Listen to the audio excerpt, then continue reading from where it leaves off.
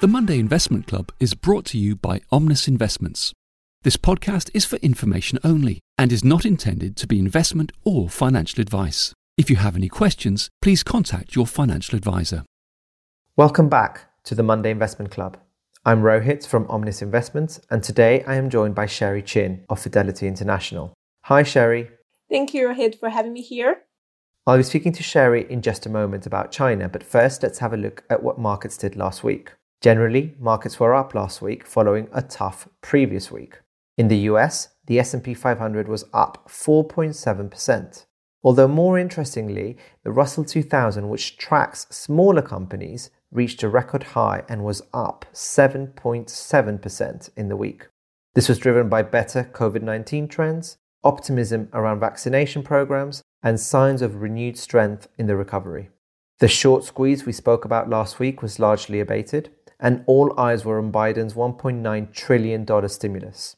Despite his talks with Republican Senate leaders, no compromise was achieved. Democrats have since moved ahead on their own through a process called the budgetary reconciliation, which requires simply a majority in the Senate. And of course, they've got the tiebreaker of Vice President Harris. This was approved on Friday, and work on the legislation should begin this week. We had some positive economic data out of the US as well, including better than expected employment numbers. In the UK, despite some disappointing earnings and a strong pound curbing returns, the FTSE 100 was up 1.3%, and the FTSE 250, which is more domestically focused, was up 4.2%. The currency jumped as the market washed out negative interest rates from the horizon. On the COVID front, the pace of vaccination is up, and over 12 million people have now received their first dose. Boris Johnson has also said he will share his roadmap to easing lockdown by the end of February. The Bank of England has said they expect the economy to recover quickly over the year, but has lowered its growth forecast for the year to 5%. Over in the EU, markets were up, in line with global markets, on hopes of a quicker economic recovery. The Italian stock market led the rally as Mario Draghi, the former president of the European Central Bank, was given a mandate to form a new government. On the economic front, the Eurozone's economy contracted less than expected in the fourth quarter of 2020, though France and Italy's economy contracted the most. Vaccination pace is still slow, but daily infections are down, with many countries still in lockdown. Over in Asia, Japan's stock markets also surged during the week. On the COVID front, while cases are down, fatalities remain high, and parts of the country which were in a state of emergency have now had it extended by an extra month. In China, stocks rose for the week. On the COVID front, following clusters of new outbreaks in northern China, Beijing and other major cities have tightened travel restrictions and testing requirements ahead of the Chinese New Year. It is normally the busiest travel season for the year, with some 280 million migrant workers travelling home from their place of work, an annual migration whose economic impact lasts about 40 days. But the story is different this year. To talk a little bit more about what is going on in China with COVID and more broadly in the economy, let's talk to Sherry Qin. Sherry is an analyst and portfolio manager at Fidelity International. Fidelity is a global asset management company and currently manage 3 of Omnis's funds. Today, we will talk to Sherry about all things China and relating it back to the Omnis Global Emerging Markets Equity Leaders Fund. Sherry acts as a non-discretionary advisor on that strategy. So Sherry, let's start by talking about Chinese New Year, which begins at the end of this week, and we enter the Year of the Ox. Sorry for stating the obvious, but does that ox symbolize a bull market? Yeah, I think so. The Year of Ox doesn't necessarily imply a bull market, but it will definitely be a year of significance. 2021 is the year of 100th anniversary of China Communist Party. In the party constitution, China targets to achieve the moderately prosperous society by their 100th anniversary. So 2021 is the year for exam. We believe government has strong incentive to maintain the steady economic growth, avoid social tension, and control systematic risk throughout the year. As a result, despite the stock market will be more volatile due to the overall high valuation, we won't expect systematic crisis in our base case. 2021 is also the first year for the 14th five-year plan. Government will announce detailed five-year targets for various industries with quantitative guidance on total investment, industry growth, and areas of support. The investment implication is the structural growth sectors will still be the main theme throughout the year. Apart from that, we also find a pocket of opportunities in some value sectors like high-end machineries, basic materials, which will benefit from the end demand recovery and price hike potential. Thanks, Sherry. I guess structural growth is something we have been talking about for quite a while, so I'm glad you brought it up. Let's now look at where things are now, particularly with COVID-19. I guess in the UK, we hear that cases are up, lockdown is tight, but on the other hand, GDP numbers for 2020 were positive compared to the rest of the world. You're in Shanghai. Tell us what's going on there. China has been fast and effective in COVID control. If we look at the daily number by end January, there are only less than 100 new cases per day, mainly concentrated in the North China. For example, I live in Shanghai. We are free to eat out or travel as long as we can provide the health code on the cell phone. Oh, Sherry, you're really making me jealous, and I'm sure you'll make all our listeners here in the UK jealous too. We've been in lockdown for quite a while here and pretty much stuck to our houses. Sorry about that. However, now Chinese New Year is approaching, so government is still very cautious about the large-scale travels and encourage people to stay at home for holidays.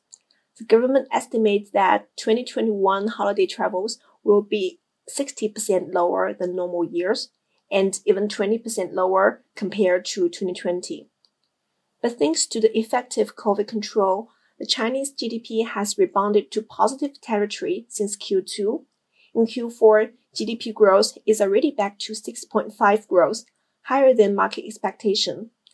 The main contributor for the strong demand is export. The pandemic has disrupted the manufacturing capability of many countries, but most of their demand is rigid or even increase after strong fiscal support. They need a global manufacturing center to fulfill the supply-demand gap, and China is well prepared thanks to early recovery. For 2021, despite the sharp appreciation of RMB is something we should watch for. We expect the strong export to retain some momentum. Meanwhile, domestic consumption will likely pick up due to the economic recovery and rising inflation expectation. China government will likely reduce the reliance on properties and infrastructure as President Xi reiterates that house is for living, not for speculation. Those are overall positive for the economic structure change, leading to higher quality growth. Due to the base effect, we see Q1 growth spike, then year-on-year growth will decelerate since Q2. But we are not very concerned about the slowdown as long as the quality improvement still holds. As for equity markets, we know the accommodative monetary policy is a key reason for stock performance in 2020. But given the strong economic recovery in Q4 and inflation expectation, China might be the first country to shift their monetary policy. We have seen some market volatility in January when government tried to test the liquidity.